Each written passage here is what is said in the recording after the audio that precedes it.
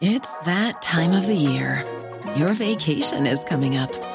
You can already hear the beach waves, feel the warm breeze, relax, and think about work.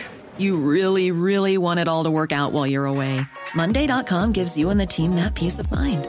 When all work is on one platform and everyone's in sync, things just flow. Wherever you are, tap the banner to go to Monday.com.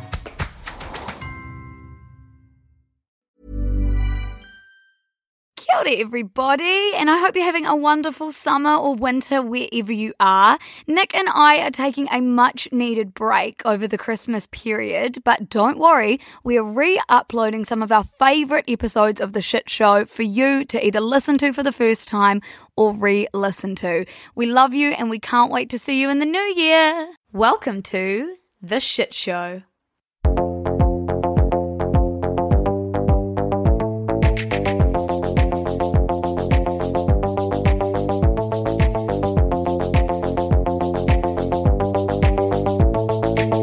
Funny that you call him Putin. Putin, Vladiput. Kia ora everybody, and welcome to a special, an emergency, a something. I don't like the phrase emergency, special. A special edition of the Shit Show podcast. Now, something huge is happening in the world at the moment, and we have made it our jobs in the past to describe and explain big world events in words we can all understand. And that is what Squish and I are going to endeavour to do today with the Russia and Ukraine crisis or war or invasion or whatever you're choosing to call it. We've just got together and we've thought of just the basic questions that you might all be wondering, and we're going to try and answer them for you. Squish, how you doing over there? I'm a little bit crook, a little bit under the weather, but I don't want to say I'll soldier through because it's probably not the right the right phrase, but I'll battle on. I mean, I'll See, no. You're going to get a very standard Shit Show episode, like with all our stupid jokes, but we are going to be talking about something like much more important than Nick's usual animal stories. So Nick, I think I don't want to do a whole heap of disclaimers because people know that we come at everything from a good place with a good heart, just wanting to make people understand. They also know we're not experts. We also know that when we're saying Russia versus Ukraine, we know that that's just not the case. It's not all the Russian people agreeing with what Vladimir Putin is doing, and it's not like the people on the ground even have a fucking say in what's going on. So I don't want this to at all ever sound like we're lumping every single Russian person into what Putin's doing. Also, just quickly, I have been seeing huge protests happening in Russia at the moment about the invasion into Ukraine, and like at the time of recording, about 3,000 people have actually been detained in anti-war protests in Russia. So we know that there are feet on the ground in Russia that don't agree with what's happening right now. But for ease of explaining it to you all, we'll often be saying Russia versus Ukraine. We know that not all Russians. Now, Nick, I think we should start off with what's actually happening and who the main players are in what we're seeing right now. Yeah, absolutely. So in the sort of the most explained like on five version of the conflict so far, Russian President Vladimir Putin is obsessed with the old Soviet Union and doesn't really like how close Ukraine is getting to the West. Not physically, obviously, in terms of political, NATO and all that sort of carry on. All of which I'm going to go into in a bit more detail about the history, why Putin is so obsessed with invading Ukraine, what NATO actually is. Don't worry, in a few minutes, I'll get into that. Yeah, cool, thank you. So to counter all that, Putin aims to replace the government led by Vladimir Zelensky, who I'll talk a little bit about in a second, with a more pro-Putin regime. So in the weeks leading up to the invasion, Russia had amassed troops on three sides of Ukraine, obviously gearing up for an invasion.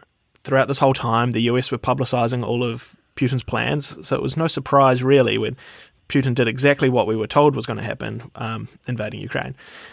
So they started with a pro-Russian region in eastern Ukraine, then moved on to a full invasion on all sides, including the capital of Kiev. It's funny that you call him Putin. Putin, Vladimir Putin. So at the time of recording, it's been quite scary to watch all of this sort of unfold in real time. Something that's really interesting about it all, which again we'll get into later, is that this feels like the first war or conflict really that Gen Z in particular are really taking notice of online, and it's turned into like a war of memes and shit posting and all the stuff that I think is actually quite unhelpful. It's not the first war we've lived through as Gen Z. I mean, there's been multiple things happening in the Middle East, like there's been Afghanistan and Iraq, and just it feels like this is the first one, though, that Gen Z have either related to a bit more because it has to do with the West a lot, or maybe TikTok was a bit more immersed in our culture, and that's why young people have decided to make that the breeding ground for a lot of fake news. Again, I'll get to that later, but back to what we were talking about next. So we've got, obviously, the Russian leader, Vladimir Putin, who we all know is like this, what is he, a dictator? Well, I mean, he's the president, but he's the baddie in this situation for sure. Yeah. And yeah, Putin was on really good terms with Trump, and that's actually interesting because now that Biden is in power in the US, Putin, I think, feels a little bit less safe in his position as the president of Russia. However, not that unsafe, obviously, because he's choosing to invade another country. Anyway, Nick, who is the Ukrainian president, though, that I keep hearing about? Yeah, so we have heard a lot about the Ukrainian president, about how he is holding it down in the capital and being a patriotic icon for a lot of Ukrainians. But just a couple of years ago, President Volodymyr Zelensky was hosting comedy shows and playing the president in a popular Ukrainian TV show. Zelensky won the 2019 election in a landslide, somewhat controversially, considering his lack of political experience and his alleged backing by one of the richest men in Ukraine. Since then, however, experts have praised Zelensky, with one saying, though many commentators labelled Zelensky a Ukrainian Donald Trump because of his lack of political experience and background in entertainment, Zelensky is in fact an adept political actor. This is exactly what I was going to say, because I remember covering this just really lightly on Shit You Should Care About when it happened, and I thought, like, holy shit, a comedian or like a popular person in the media or a sort of celebrity has just won the election, and I just thought this is Donald Trump all over again, and in my head those two were similar, and it's interesting now to see that like a popular figure can win and actually do something good. We just have trust issues, massive ones, because of Donald Trump. Yeah, this guy's actually a legend. He certainly isn't backing down. He's had heaps of offers of evacuation. He's turned them all down, with him reportedly saying at one point, "The fight is here. I need ammunition, not a ride." He's also been seen in videos drinking coffee with soldiers fighting in Kiev. He's posted numerous selfie videos on his Twitter account with his key members of government saying that they are all still in Kiev and they won't be leaving. This makes me so sad and proud, and like I don't really know how to feel, but like the fact that most world leaders, and I don't think this is an unfair thing to say, is most world leaders would be taking the out, getting safe. I mean, remember when Donald Trump went into a bunker during Black Lives Matter? Yeah, exactly. I was going to say, I can't imagine Boris Johnson or Donald Trump, or even really Joe Biden, staying in the White House or Downing Street if their capital city was being invaded like it is at the moment. Absolutely not. And I have so much respect for him, and I'm going to read a beautiful speech that I think is going to go down in history of his very soon. But Nick, while we're talking about Zelensky and Donald Trump, he had something to do with the impeachment trial of Donald Trump? He absolutely did. So on July 18th in 2019, the Trump administration withheld $250 million of military aid to Ukraine. Zelensky was asking to buy anti-tank missiles for defense purposes, like aka this exact situation. 7 days later, Trump held a phone call with President Zelensky and asked him to investigate former Vice President and now President Joe Biden and his son Hunter. So I think we should all remember that. This is the phone call that ultimately led to Donald Trump getting impeached for misusing presidential powers. Yes. So for anyone that might not remember, I remember this impeachment because of the phrase quid pro quo. And so that's basically like, I'm only going to do this for you if you do this for me. And a president shouldn't be sort of withholding money for military aid like Donald Trump did to Ukraine. In a quid pro quo. Basically, Trump was like, if I'm not going to give you money for military aid unless you look into Joe Biden and his son Hunter. It's just, obviously he got impeached for that. It's not all good. Yeah, especially when it's your political rival that you're trying to go after. That's definitely not all good. I really want to go back to what you were saying about Putin. I mean, now we've met Putin, we've met Zelensky, we see Donald Trump and how his leaving of the White House and Biden's takeover has sort of started leading to this. But I think a huge question that a lot of people have, and like rightly so, is like, why is this all happening and why is it happening now? So in a really easy way, and the long story short, is that Putin wants back the power that he felt like the Soviet Union once had. He wants the influence, he wants the land, he's very power hungry. Nick, would you agree with that statement? Yeah, absolutely. Like we've talked in the past about how Putin basically had a massive wide-on for the Soviet Union and that how he wants to restore it to its former glory. You can see what's happening in Belarus, a former Soviet state, and now obviously what's happening in Ukraine as well. I know. So let's, I did the long story short just then. I'm going to actually do the long story long because we know that context is important, and why the fuck are we recording a podcast about this without actually giving you some context? So let's start with NATO. After the Soviet Union collapsed, NATO, which stands for the North Atlantic Treaty Organization, and if that still doesn't mean shit to you, as like I studied international relations, so that means something to me, but I know for a lot of people it's like, yeah, okay, North Atlantic Treaty Organization, fine, but what is that? So it's a group of member countries who come together to guarantee the freedom and security of the members through like political and military means. So you're all part of this one big group, and basically you're going to keep each other safe. Now, politically, this means that if you're a member country in NATO, you will promote democratic values and enable members to consult and like cooperate on like security related issues and solve problems, prevent conflict, but like all with this understanding of democratic values, which is quite important as Russia is not exactly very democratic, and we would argue is quite scared of democracy, Nick, would you say? Yeah, I'd agree with that. We've seen in the past that Vladimir Putin doesn't really abide by the democracy rules. No. Now, another thing about NATO to note is that they are also committed to like the peaceful resolution of disputes. However, if the member states can't resolve things peacefully, it does mean that you can sort of draw on your pals, your mates, that are also a part of NATO and get some help. It's like a collective defence agreement. So if you're in NATO and I'm in NATO and someone's sort of starting to talk shit about you or blah, blah, blah, and you can't solve it peacefully, you can be like, Luce, can you come in and help me? Because we're both member states. So there we have NATO. Anyway, when the Soviet Union collapsed in the early 90s, NATO expanded like eastward. So it expanded quite close to Russia. It eventually took in or accepted as member countries most of the European nations that had been in like the communist sphere. So like the Baltic republics of Lithuania, Latvia, Estonia, they were all once parts of the Soviet Union. They joined NATO, so did Poland, Romania, and a bunch of others. So then we have this organization of member states, NATO, obviously, I like fucking take a shot every time I say NATO.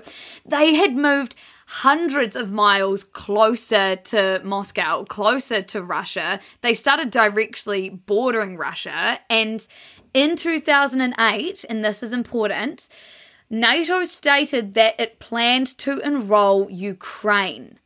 Now, that's still seen as quite a far-off prospect, but the idea that there is some sort of some sort of need for Ukraine to be part of NATO, Russia and Putin fucking hates. Because, Nick, you know how close Ukraine is to Russia. Literally borders it. Yeah, borders it on 3 sides, essentially, with Crimea being annexed. Exactly. And so Putin is terrified of the influence of this seriously, like, democratic and, like, quite powerful group of countries, like, honestly edging onto his, perfect Russian communist worldview or whatever he thinks. So he's had 22 years in power, old Putin, and he has spent that 22 years trying to, like, rebuild Russia's military and, like, reestablish Russia's place in the world, like I read in a New York Times article, like their geopolitical clout, because he doesn't want to be at the mercy of the West. He basically wishes the Soviet Union, and almost believes that the Soviet Union shouldn't have or, like, didn't collapse.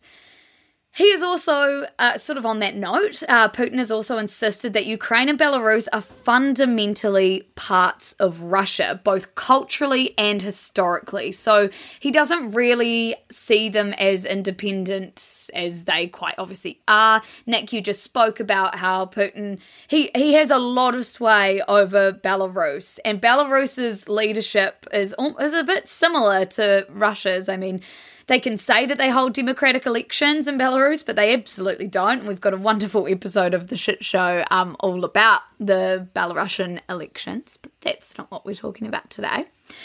So, in 2014, these relations between NATO and Russia, or the East/West, got quite a bit worse. And we've spoken about this, Nick, in the past. This is where basically protests in Ukraine forced out a president that was really, really closely allied with Putin.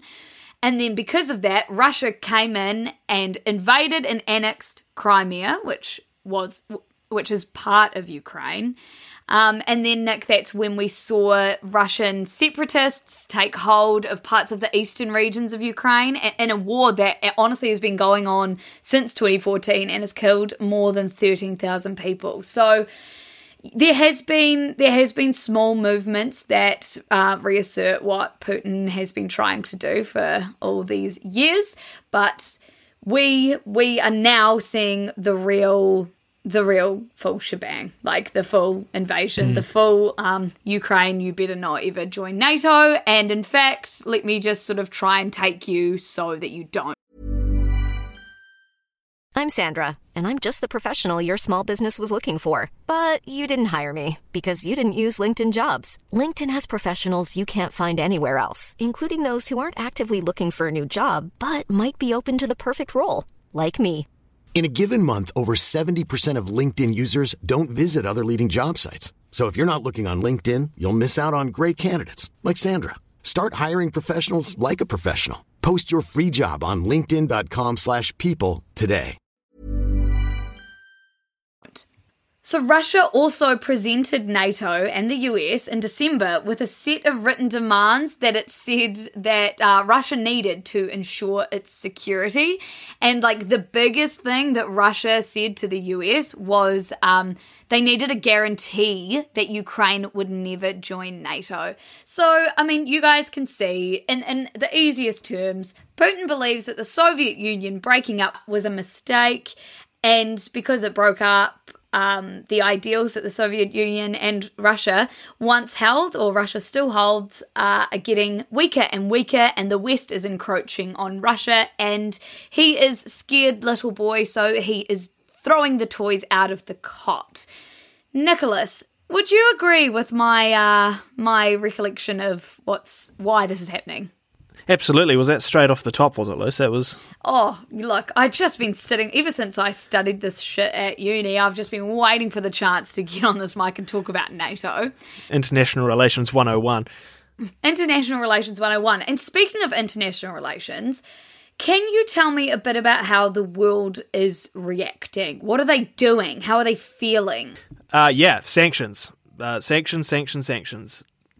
this word is being thrown around a heap, and it might not be immediately clear to everyone what a sanction actually is, so I'll cover that quickly. Please do. A sanction is basically like a restriction that one country puts on another to stop them behaving badly. So it's like being grounded. Basically, yeah. In this case, instead of Vladimir Putin having his phone taken off him, he's having his and his rich friends' assets in pretty much every Western country being frozen. And instead of his parents turning the Wi-Fi off, the rest of the world has turned off the SWIFT financial system, which is like the infrastructure for moving money around the world. Okay, so countries are deciding to basically punish Putin with economic punishment, which is what we call sanctions, rather than maybe putting feet on the ground at this point, putting soldiers in there? Yeah, exactly. They're hitting him where it hurts him, really, like him and all of his mates, right, in their pockets, because they're all like super mega rich. But yeah, no, you did right. No boots on the ground per se, but a number of countries, including the US and the UK and Germany, have supplied weapons, medical supplies, and other military aid. So yeah, as yet, no countries or NATO have agreed to supply soldiers or anything along those lines. Countries bordering Ukraine as well have also taken on a lot of Ukrainian refugees, with Poland and other neighbouring countries now harbouring over 150,000 Ukrainians, with many other countries waiving their visa restrictions for Ukrainians, essentially allowing free access, assuming that they can get there. Oh, I mean, it's fucking heartbreaking that people are having to become refugees of the country they live in and love. But it is nice to know that other countries, like one of the ways that they feel like they can help is by making it easier to move into their countries. I've been seeing a lot of, this is a total side note, but I've been seeing a lot of really sad, like either stories or videos about people going into bunkers and not being able to take their animals, and then reading from some other countries with like bunkers or safe spaces in their countries bordering Ukraine saying like, we accept the animals here, like bring them over here. And I hope that that's not misinformation, because that makes me feel sad and then wholesome. Anyway, one of the questions that I was thinking and that I got asked a few times actually was like, will the US give them soldiers? Will any of the NATO countries put soldiers on the ground in Ukraine? And because Ukraine isn't actually part of NATO, which we saw they want to be, there have been plans, nothing's happened as of yet. There is no like solid requirement for these countries to send soldiers over. So I mean, that's one answer as to why right now, like every other element or every other way of helping has sort of been looked at rather than just, you know, fueling the feet on the ground. That's pretty cruel. A dispute over NATO, and NATO can't even help. So I know. It's very ironic and yeah, it's cruel. One of the really interesting parts of this whole situation, and maybe not for everyone, but certainly for me, because I'm obsessed with the media, is actually like not just the Russian sort of propaganda and the media in Russia versus the media in Ukraine and in the rest of the world, but also young people's use of social media. And me and Nick were actually speaking beforehand about how honestly we could do a whole episode about just like memes and shit posting and misinformation on social media by Gen Z, and not just Gen Z, but I will talk a little bit about that. I do think for this episode, we're trying to do a bit more like actual serious context, and I don't want to take away from that, so we might just touch on that lightly. But I did want to start off by talking about the Press Freedom Index. And when I was at uni, I studied media studies and international relations, and one of the things that fascinated me the most was press freedom. And you know, that is how free is the press or the media in your country versus in another country, to put it quite simply.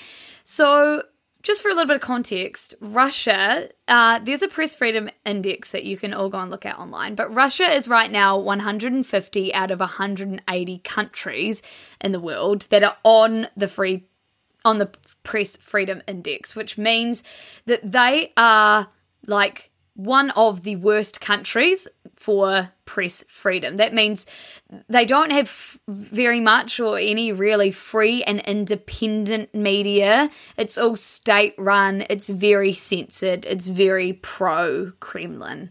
For context, New Zealand is number 8 on the Press Freedom Index, so we are free as, which is why me and Nick can jump on this podcast and safely say what we're saying. I don't know, Nick, if we'd be allowed into Russia. I was going to say, Jacinda asked us to do this. She forced us. Yeah, she forced us.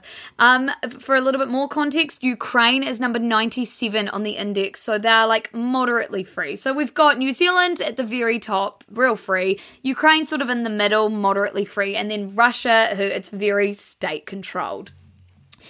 I thought a really good place to start with this conversation about the media industry was Zelensky's speech to the people of Russia, where he spoke in Russian.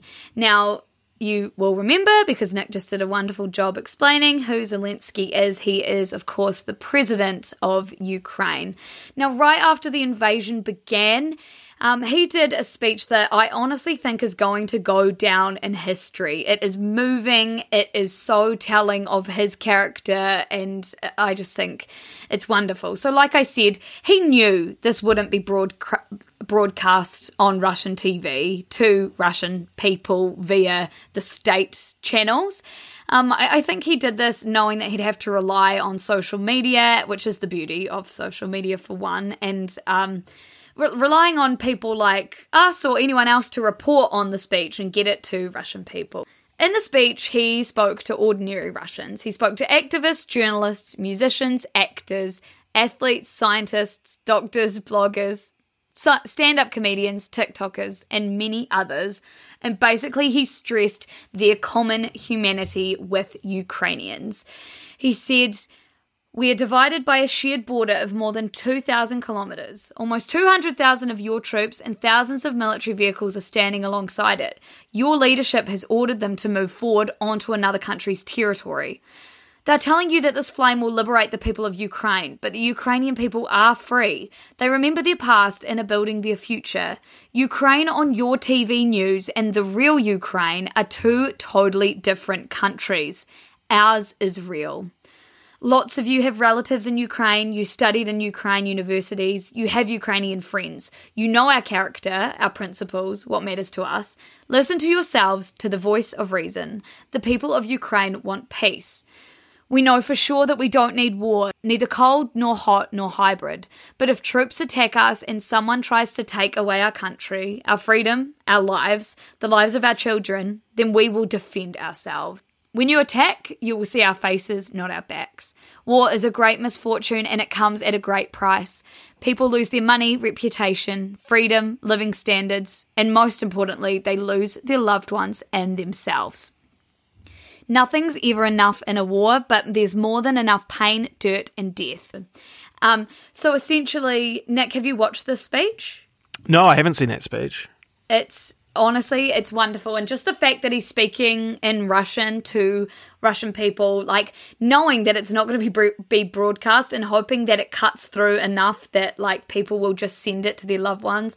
It's basically a plea saying, your leader is doing this. I know it's not what you want, but you need to make a stand because it's happening. Like he knows that the Russian people are good people because he has heart and he has humanity.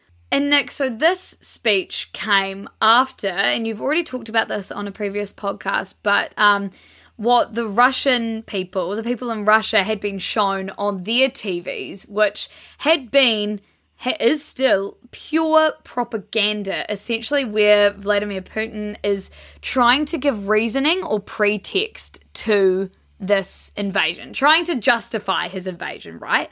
In the Russian media, in the state-sponsored media, Russia have been saying that Zelensky's forces have been perpetrating a genocide against the residents of the regions in eastern Ukraine, Nick, as we spoke about last week. Russian state media also said that Ukraine was shelling critical Russian infrastructure. They were reporting on reports of women and children who had to flee.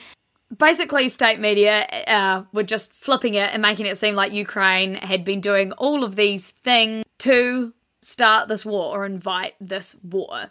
TV presenters actually hailed the historic day that would end the suffering for the residents of the eastern regions of Ukraine, basically being like Russia's coming in to save you or to be the peacekeepers. And to top it all off, on a weekly show called Moscow, Kremlin, Putin, the president's spokesman, Dmitry S. Peskov, reinforced the notion that while war may be coming, it would not be Russia's choice. Let me remind you that Russia, throughout all its history, never attacked anyone, Mr. Peskov said. So, Nick, essentially, what Russians and people living in Russia are seeing on their TVs right now is just a very, very warped reality and not what the rest of the world is seeing. And I think it's just a really important thing to consider. It all goes back to that free press index, doesn't it? Like, we can trust what we see in New Zealand's media, but what they see in the Russian media obviously isn't 100% the truth, and it's reflected in that index. That's why I think it's so great that there's people out there that measure all these countries against each other. Like, we can see that we're number 8, so we can like quite confidently trust what a lot of our media is saying. And then, just to see that they are at 100, 150, they are 30 off of the bottom country there. So I would actually encourage a bunch of you to go and have a look at it. I find it fascinating. I'm also a media nerd, so I understand why. And then, Nick, I did mention I was going to really briefly touch on the fact that we're also in a bit of a war of like memes and shit posting, and social media has made this a really, really interesting thing to live through and report on, particularly for us because we report on social media. We use social media platforms, and it's been a really interesting one to negotiate. I think that, first of all, really quickly, Nick, the Ukrainian Twitter account. Yeah, you've covered the Ukrainian Twitter account a little bit in the past, and they're really self-aware, aren't they? No, they are. And it's interesting because, like, one of the latest ones was a photo of Hitler sort of cradling Putin, and they actually commented, I can't remember if they commented or if someone else said that, like, this actually isn't new. Cartoons like this aren't new. This was happening like back in World War II, etc. Cartoons like this, but social media has made it feel very new. And then, but the Ukrainian Twitter account has also been posting lots of like shit posting memes, which, I mean, they're right to do that. Like, if that's how you got to get through it, do it, I reckon. And it's drawing attention to the situation as well, isn't it? Like, we're talking about it now, and it's just going about it in a different way. Absolutely. What is scary, though, is TikTok and just like the true disinformation that is being spread on there. I mean, we're not going to dive really deep into it, but I've seen some really like realistic like video game footage that people are saying is like fighting happening in Ukraine, and also like people that are creating like fake live streams where they're putting like dubbing over sirens and like airplane strikes and like just creating fake live streams to either make money, like get people to donate to places, or just to get clout, to get things to go viral. There's also all these scammy sort of Instagram war pages that are run by like admins in the US and are just trying to get clout from sharing fake videos that like they obviously don't check their sources. And I've seen some deep fakes, mostly just funny deep fakes of like Putin, but also if you can make a deep fake, Nick, with apps in like 2 minutes. Like, no wonder there's so much fake shit happening. Yeah, in addition to like all the fake news and all that sort of stuff, though, you do have to be careful because there are actual videos of things you may not want to see on these platforms as well. Just a quick scroll through TikTok today, I've seen helicopters being shot down. And these are from reputable sources as well, like the New York Times has verified a couple of these videos. So I would scroll with caution if you're not willing to see some of these pretty distressing images. Yeah, I think it's like you're either seeing real shit that's extremely jarring and confronting to be looking at through a little rectangle, like in the privileged comfort of your own home. So you're either seeing real stuff that maybe you're not prepared for, or you're seeing fake stuff that is then getting shared and creating just more distrust in like the media. And so it's a really, you do have to be quite smart in looking at your sources and not like liking too much shit, because if you like it and it's fake, you're going to keep getting more fake stuff. Like, we have very little control over these algorithms. I have seen a lot of good, I suppose, stuff on social media, like a lot of free information sharing, a lot of people from armed forces from other countries, you know, sending messages to Ukrainians, people locked down in Kiev, about how guerrilla warfare actually works, you know, about taking down street signs so that the Russians get lost, you know, little real basic things like that. A lot of stuff from Ukrainian sources as well about how to make Molotov cocktails. Isn't that just freaky though? It is, but it's the reality that we're living in at the moment, I suppose. Like, we have all this access to free information. I agree that, like with everything to do with social media, there's like the really terrible side, and then like you're saying right now, there is a really good and helpful side. And I would actually encourage you to, if you're trying to curate your feed so that you still find out things, but you don't see things that maybe you don't want to see or are false, there's a wonderful Twitter account called, it's verified, the Kiev Independent. Oh, thank you for mentioning. I really wanted to mention that as well. The Kiev Independent, such a great follow. An independent English-speaking news source from Kiev itself. Fantastic to really keep up to date with what's going on. Such wonderful stuff. And also, like I would say, if you're on TikTok, instead of just accidentally being fed things that might be fake or might be real, go and follow Vice World News. They have got a wonderful reporter in Ukraine right now who is talking to people. He's verified. He's showing you what like hotel life is like. He's doing a wonderful job. And so if you're just really careful about how you curate your feed in the ways that you can, social media is amazing. But I'm also seeing a lot of like jokes being made on TikTok about it. And I'm just sort of like, we're not at the point where we should be. I mean, you should never be making jokes about war, but especially not right now when we don't even really know what we're in for. Yeah, they make me feel pretty ill, you know, when people's lives, you know, are at stake and being lost here. Like, joking about it doesn't sit right with me.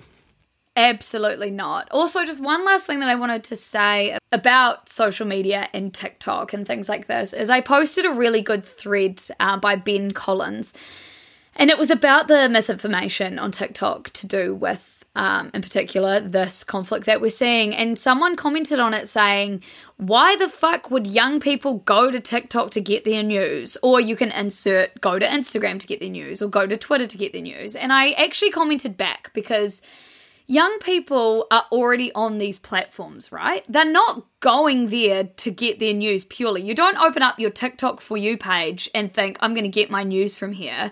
Videos pop up on your For You page and they look like they're real and they look like the news. So it's the algorithms that it's not like young people are like, let me go to TikTok and get all my news. It's like, let me go to TikTok and use it how I usually would. And I've just seen 3 things from what I think is Ukraine. But like, I'm a young person, I can't tell that it's not, and I didn't go out searching for it. Like, it's not like young people are being dumb and naive. It's the nature of these platforms that are serving it up to us, and it's almost like, if we don't, it's not our fault that we're seeing it, but it just means we need a bit more literacy around like how to corroborate media. And I don't know how to even teach that or start that, but I just, like, it's not young people's fault that the algorithm's serving them up fake shit. You must feel quite strongly about that because that's essentially your entire life talking to people like this. It's like, why would they go to Instagram for shit you care about for news, you know? I know. And I'm like, I want there to be one safe space where people can trust me and know that I take this responsibility very seriously. And I always say, I cannot vouch for any other Instagram account, any other TikTok account, anyone else. Like, I am so cautious of what I read and see online. Like, you can come to me because you should trust me because I take it seriously. But again, I can only talk for me and for shit you should care about. It's just, I feel bad for the young people that get fed this shit and it's not even their fault. Anyway, that was a slight tangent, but any chance that I get to talk about the media and stand up for young people and their use of social media, and that it doesn't come down to our use alone. It actually comes down to the people controlling programming and working the algorithms and the regulations that they maybe choose to have or not have. And Nick, finally, what is the situation now as we're sort of recording? And do you know what people are predicting might happen next? I know we obviously don't have the answers here at the Shit Show. So the situation as it stands at the moment, widespread fighting throughout Ukraine on those three borders that I mentioned, down in Crimea, down on the eastern side as well, and up the top where Kiev is. It's 6 a.m. at the moment as we record this in Ukraine, and they've withstood a pretty heavy bombardment overnight from the Russians, from the Russian army, I should say. And the Ukrainians are fighting back pretty hard. They're doing a fantastic stand-up, way better than I thought actually, job of defending. But the Russian army at this point still isn't giving up. Yeah, and unfortunately one of the last things I read before jumping on this podcast was that the Russian army is fucking huge, and Russia has a huge budget that they spend on their military and their defense, and they haven't deployed all their means, all the people, all the anything that they have. However, I guess, like, honestly, all we can do now is just try and share and consume the best information we can, try and understand the context of what's going on. What I've been saying to my friends when I often get asked like how I spend all my time sort of reading and trying to understand all this stuff is like, I think it's really, really, really important for us as humans and humanity to at least try to comprehend what's happening, like to at least try to understand. I know it's heavy, it is really, really hard, and put it down where you can, because that is the fucked up privilege of this situation, is that you can put your phone down when it gets too much. But that is why you should at least try to comprehend what's going on over there. Because if we don't and we turn our heads to it, then like we are not going to learn anything, and I will have less and less hope for humanity. Yeah, put really well, Liz. Right, Nick, and obviously we are going to keep everyone as updated as we can with the best sources that we have. Where can they find you for updates? I'm at The Shit Show on Instagram. If you've got any questions about anything we've talked about on this podcast or anything you want us to cover on future podcasts, let me know. Slide into the DMs. Luce, whereabouts are you? I am over on the other end of the morning newsletter, which I would really, really recommend right now because it lets me give more than a 10-slide Instagram sort of carousel. It lets me give a bit more context, a bit more humanity to the way that we speak about conflicts like this. And I'm also going to be giving you a little bit of pep talks. Like, it's a really fucking hard time at the moment, and I want it to be a really nice space. So you should all come and sign up to that. Or you can also find us at Shit You Should Care About. We will be really consciously deciding what we share over there to keep that safe and really informed. And you can just listen to us on The Shit Show. We'll be back in your ears on Friday. You can also listen to Culture Vulture if you need a little bit of a break from the news. Culture Vulture drops every Wednesday. Other than that, Nick, it's been lovely speaking to you, and I will see you later on.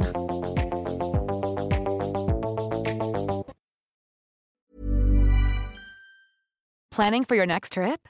Elevate your travel style with Quince. Quince has all the jet-setting essentials you'll want for your next getaway, like European linen, premium luggage options, buttery soft Italian leather bags, and so much more. And is all priced at 50 to 80% less than similar brands. Plus, Quince only works with factories that use safe and ethical manufacturing practices. Pack your bags with high-quality essentials you'll be wearing for vacations to come with Quince. Go to quince.com/pack for free shipping and 365-day returns.